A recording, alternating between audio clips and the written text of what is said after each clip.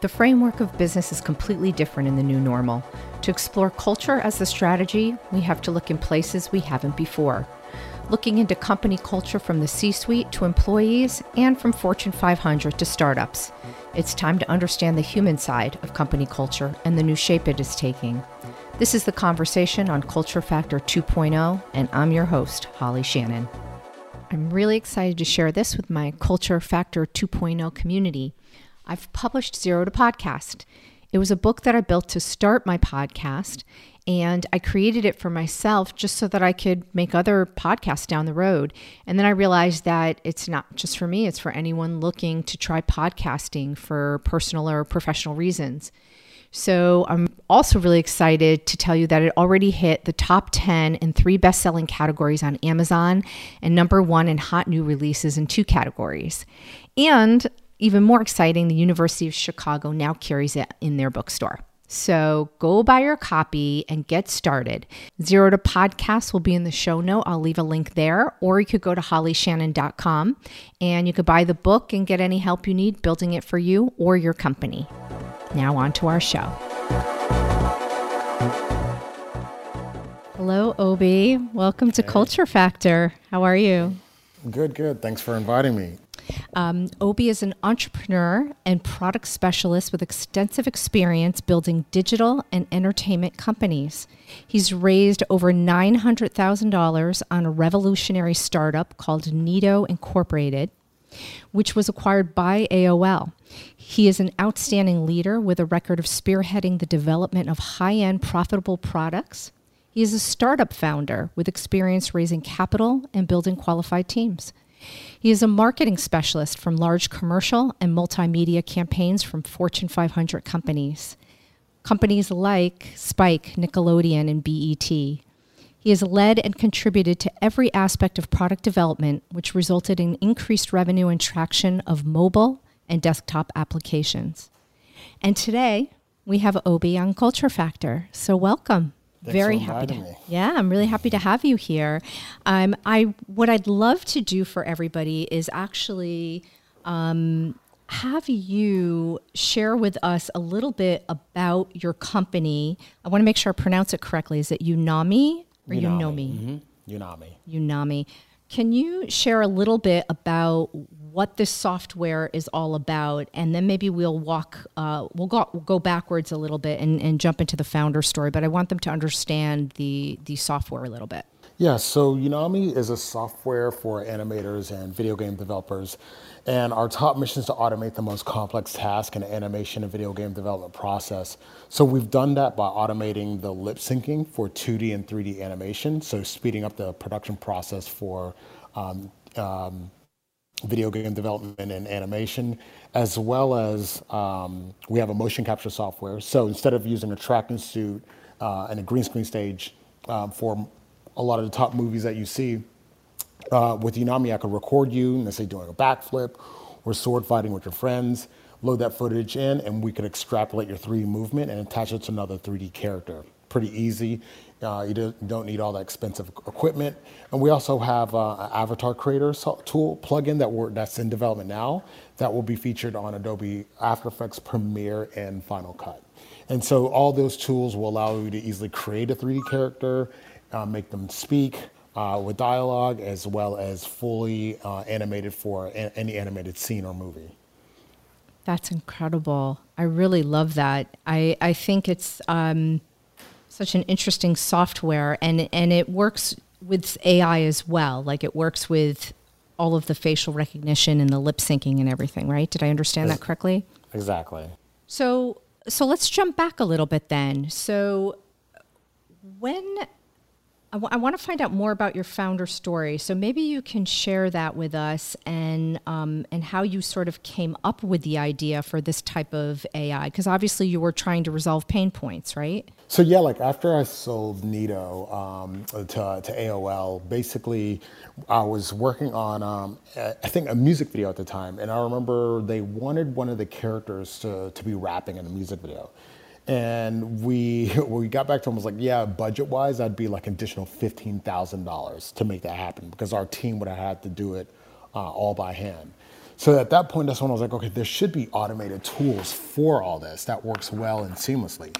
And so I realized that a lot of what was on the market just wasn't professional enough or just didn't work as well. And so that kind of started the journey with Unami to start solving a lot of major pain points through automation and AI. That's really cool. So then let's go back. So you developed this, we sort of understand, the pain points it's resolving. So there must have been a point in time you'd been developing this type of thing in the past. So where did you sort of recognize that you were an entrepreneur, that you wanted to jump off and create this? I mean, I think the minute I realized or saw the pain point, I instantly kind of made that leap. Because right about this time, I had already exited Unami. I mean, I exited Neato. So I saw I had the time, I had the energy. So I figured let's go ahead and jump into this next venture. Let's go back then. Was there just like a specific moment, the day when you left that 9 to 5, that this was triggered? Oh, okay. So I would say the 9 to 5 I had left way back when I first started Neato. So that's when I was working at Nickelodeon. So yeah, I think that's when I was really getting into the tech industry, or back into the tech industry, really learning about what the opportunities were. I think when I worked at Gilt or Gilt Group at the time, I saw the potential. That's when I met Kevin Ryan, who was the founder of Gilt, which is, I think he's like a billionaire that exited with, I think it was DoubleClick, and he started Gilt and a couple other companies. And I figured, okay, well, I want to be like him, and start these companies and scale up and grow versus, just pretty much clocking in into a 9 to 5, which I wasn't even happy with at the time anyways. So I think once I saw that, I think that was my inspiration. And I think once I started developing Neato, that's when I decided, I think once Neato got I think once I built the actual working product and talked to a couple lawyers and really got a sense of how to put together term sheets and set up the company, understanding that it needed to eventually become a Delaware C Corp. And I think that's when my lawyer connected me with my first investor. And that was it. I think once you kind of get that first bit of investment, there's a clear understanding, especially amongst investors, that, once they invest in you, they pretty much want you to go full time with it and not really be at your 9 to 5 job. And so that's when I, quit and at the time I was freelancing. So it was an easy transition out. So I could easily just stop freelancing and focus on building the software company.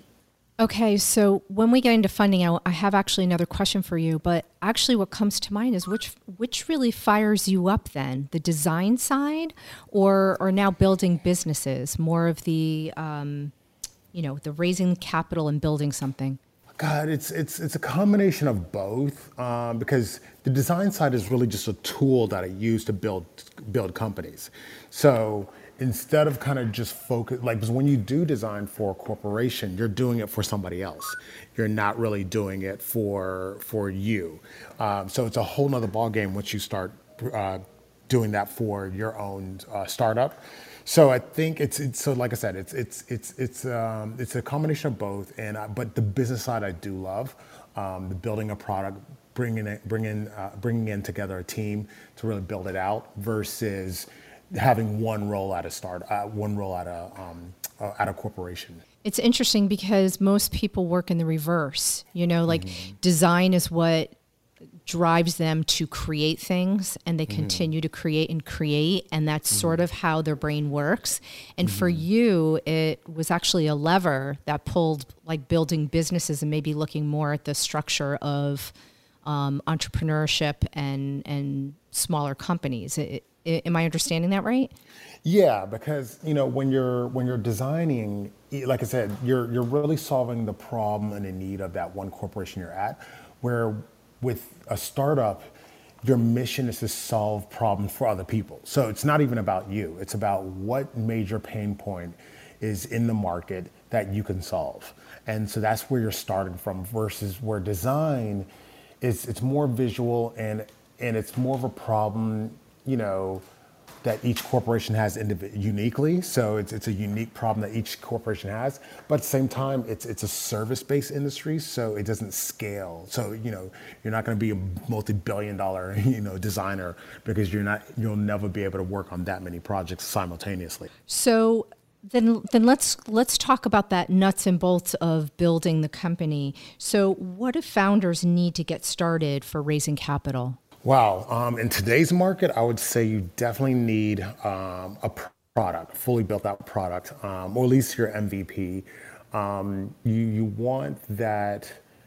Nowadays, they want traction. So you want like a product market fit, revenue.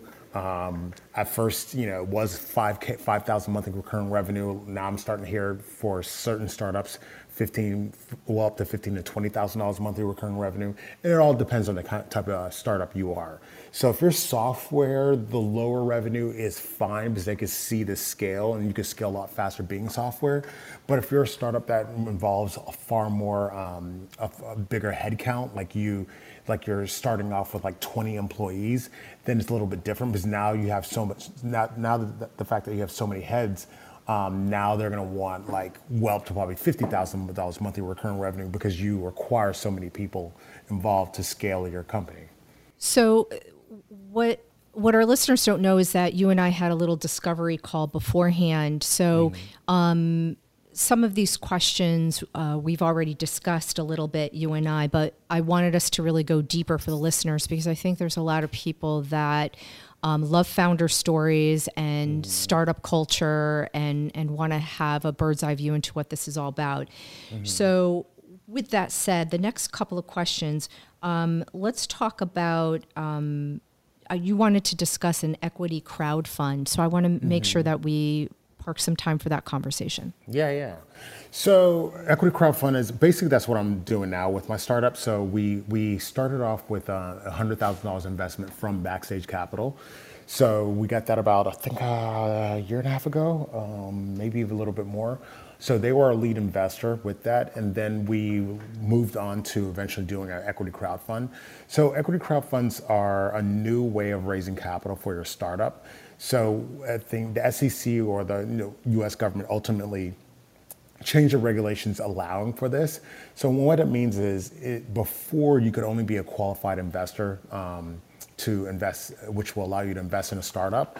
And if you weren't a qualified investor, you weren't able to invest in a startup. Now, qualified investor, I think what it is, I think $1 million in assets, or you're making $200,000 a year and up. So that's what qualified you as a qualified investor. And if you didn't meet that goal, then you weren't allowed to invest in startups. So they lifted that and allowed unqualified investors to go through portals like equity crowdfunds. And now you're able to invest as low as $200 into these equity crowdfunds. And depending on the regulation, there's like Reg CF, Reg D, there's different tiers that allow you to invest as low as $200. I think some start as low as just $1,000. So it all depends on the startup and the platform that you're on. So there's multiple platforms that do this. We're on Microventures. This is our second time on there. And so we like them the most just because they had the lowest amount of fees that we saw compared to everybody else. They're highly diligent and on point with the way they set things up. And I love the way they presented our company on their platform as well. So that's pretty much the new angle that a lot of people are going with. So they start off with a couple lead investors, then you get on an equity crowdfund and you're able to raise capital pretty efficiently. You're not stuck because if you go the traditional route, now you're going to VCs and angels, you're going through multiple meetings, up to 100 or 50 to 100 meetings. And the biggest challenge is just getting those meetings. Because a lot of people say you got to go through 100 no's. I'm like, well, good luck getting 100 meetings with 100 VCs. That's terribly difficult. I would argue that most don't even hit that number, to be quite honest. Just because it's just terribly difficult to get that. You'd have to come from, or know a lot of high net worth individuals to make that many connections for you. Or you're crushing it amazingly that you're able to get that many doors open for you. So that's the challenge on that front. Where with equity crowdfund, you do a bit of marketing, just a basic marketing push, or it's all organic through your social platform, and people coming through and investing in your startup. So that's the beauty of it. It's just another option for those who may have a challenge getting to the VCs and the angels that are willing to write them checks. Wow, there's a lot there. That's really cool. So what I love about this is it's accessible to anybody to invest in small startups that they believe in. Exactly. Or they see the energy that they put behind their work, and or they just love the product. They don't even really have to know the founder. Maybe you hit that pain point, right? You found the product that I needed, and I'm a big believer in it. So I really think that that's such a great model, because it allows you, even if it's, $50 from, 1,000 people, it's maybe reduces some of the friction for you. So that's I really like the equity crowdfund model. Yeah, I love it because it's very democratic. The challenge is, the crazy thing is, even though we're in a tech industry, even though a lot of these investors are investing in tech, the vast majority of them don't know tech. They're not going to tell you the difference between Ruby on Rails and Python, or Angular versus jQuery, or any of the other platforms out there. So the beauty is sometimes your peers understand what you're building far greater than an investor. So it allows them to get in on the action and invest in you to help you along the way. You had mentioned in terms of the investment, you mentioned a company you were working with, but initially you and I met through Backstage Capital, who was your initial investor, right? Yes. So I had interviewed Arlen Hamilton and was just so in love with the model that she had created, where she works with underestimated and underrepresented communities to provide funding where it's really difficult to get, because the profile of the classic, I should say, what we're all used to seeing VC is not, they don't look like you, right? And they don't look like me. So you and I had already discussed this a little bit earlier, and I would love to dive in if you're still open to this, but we had talked about being an African-American founder and what the investment atmosphere looked like before and what it looks like now. Did you still want to have that conversation? Yeah. So tell me, you've done some investments now throughout the years as you've been building things. So, before stumbling upon, say, Backstage, who are so much more open to recreating this model, what was that like for you? And what is it like now that you've gotten some funding? How are you viewed now in the VC world? Yeah, I think it's basically before Backstage. I was pretty, you're desperate to just get investment capital no matter what. You just want to stay afloat. You want to survive. You want to scale this company up and, take it to the next level. And so you're not as picky about who you want to come into your company. You're not going to be picky. You're going to just take that money wherever it can, and hopefully it works out. Once Backstage invested, it was an opportunity. It was a chance to see, oh wow, so this was an example of how I want my investors to be, all future investors. They really set the precedent, the tone, the attitude, and how I should be talked to, how they should be working with me, that camaraderie, that mutual respect, most importantly. Because I remember there were investors before them. They're night and day compared to a lot of investors I talk to. And I don't know I can't speak on how if it was race or not, I'm not in their head. And I think a lot of it was just the way they are in general. But I remember one investor, I think I pitched, and their advisors came from the same entertainment world of special effects and design as me, but they definitely had I think they literally came back and wrote a letter saying something like, we really don't feel like we don't believe that you'll be able to build it. We don't believe that you'll be able to make sure it's secure on an online platform. Ultimately, we just don't believe in you. That's ultimately what it boiled down to. And I saved that email too. And and then I remember talking to, I think, another investor, and I had a like minimal viable product, working product, wasn't like it was broken or anything.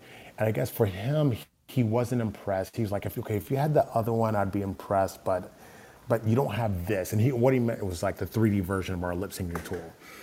And I was like, well, I have the 2D. I was like, it's not moving the way I would want it to. I was like, well, it's an early product. We just started it. And it was, once again, we don't believe that you can build this out, mentality. And so once, mind you, this is the same demo that I presented at Backstage, and they were really impressed, and they saw where it could go. And I'm glad that they believed in me, because fast forward later, all the things that these guys said that they didn't think I could build is built. Not only are they built, we're optimizing and making it better. And so it was just that belief factor, and I think even one investor was like, yeah, okay, if we take you on, we really want to kind of incubate you and have you in our office, and we really want to look under the hood, meaning they actually want to look at the code. And I was like, what? And so it was just like this mass lack of belief that you could pull this off. And so I think that was a night and day difference. And I think once you're kind of validated with one VC, you kind of get a bit of that respect from everybody else. And I would say a bit, you don't get a ton. I think nowadays, a lot of investors are so risk averse that it's more about what you generate revenue wise. I've even heard investors say, look, I could care less what you're building as long as you're generating the revenue. That's it. Well, hopefully it'll be a trickle down effect for you as you grow, now that you've gotten, funding before, and now you have the equity fund working on your behalf, and you've built out your product to be 3D. So I'm sure you're just going to keep going from there. Exactly. So that being said, what's next for Unami? So yeah, like I said, we're currently raising on microventures. The game plan is hopefully in the next 3, I think we extended the campaign for another 3 weeks. So we're definitely looking to kind of raise as much as possible on that platform. And then honestly, in the next 4 months, have all our products fully launched with the updates that we got back from users, and honestly be cash flow positive this year and scale aggressively next year. And who knows what happens after that, whether it be, acquisition or just a multi-million-dollar monthly recurring revenue at that point. So yeah, that's our top goal in the next couple of years. It's a lofty goal, but sounds like you're easily going to reach it. I'm really excited for you. This is great. Thank you. So I don't know. I don't typically, during my podcast, take any questions from the audience, but is that something that you would like to do before we finish up, if anybody has any questions? Yeah, I'm definitely open to questions. So anybody can raise their hand if they would like to and come ask Obi a question. While we wait for that, I would also point out to you, as you do your equity crowdfund, I feel like you should do some sort of room, a couple of rooms actually in Clubhouse. Like that would be kind of an interesting thing where people could really talk to you about your product, and they could be jumping on their computer and looking at it and demoing and everything. I don't know if that's something you want to do, but it's just such an interesting platform. I mean, here I am doing my podcast on it. So Yeah. No, I would love to do that. I think the mission is to eventually set that up for sure. Excellent. So we have Danny McDowell, who has come up to the stage. Danny, I just want to point out that we are recording. Are you okay with me recording you on this? Yes. Excellent. So what's your question for Obi? What made you decide to go into an entrepreneurial field as opposed to some other path in life? And what made you keep going when you got those negative emails from people saying they didn't believe in you?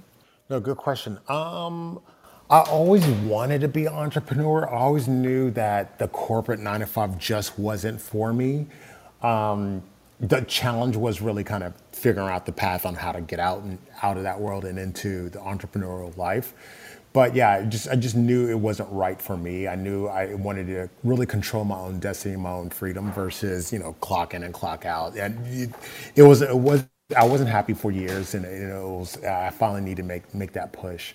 As for why my motivation for moving forward, even after the no's, the crazy thing is, even though I had exited a startup before, a lot of them still didn't believe that I could pull it off. And it was almost like that didn't mean anything to them. But I knew because I did it before, the software that we built before was far more complicated than what we're building now.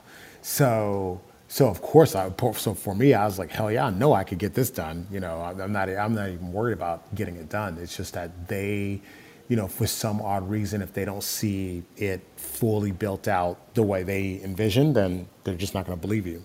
That's a great answer. Thank you. Thanks. So I think since we don't have any other questions, I want to thank you, Obi, so much for spending some time with me today and talking about your journey, not just with Unami, but before then, because I think it's really an interesting story. And for anybody who is here, if you'd like to follow us or the club, I'm sure you'd love to see Obi's journey, and I will continue to interview some more founders from Backstage Capital in the coming weeks. So I would love for you to come join me. So thank you, everybody, for coming. And Obi, thank you so much. You were amazing. Thank you. Thanks for having me. All right, everybody. Have a great day. Thanks so much.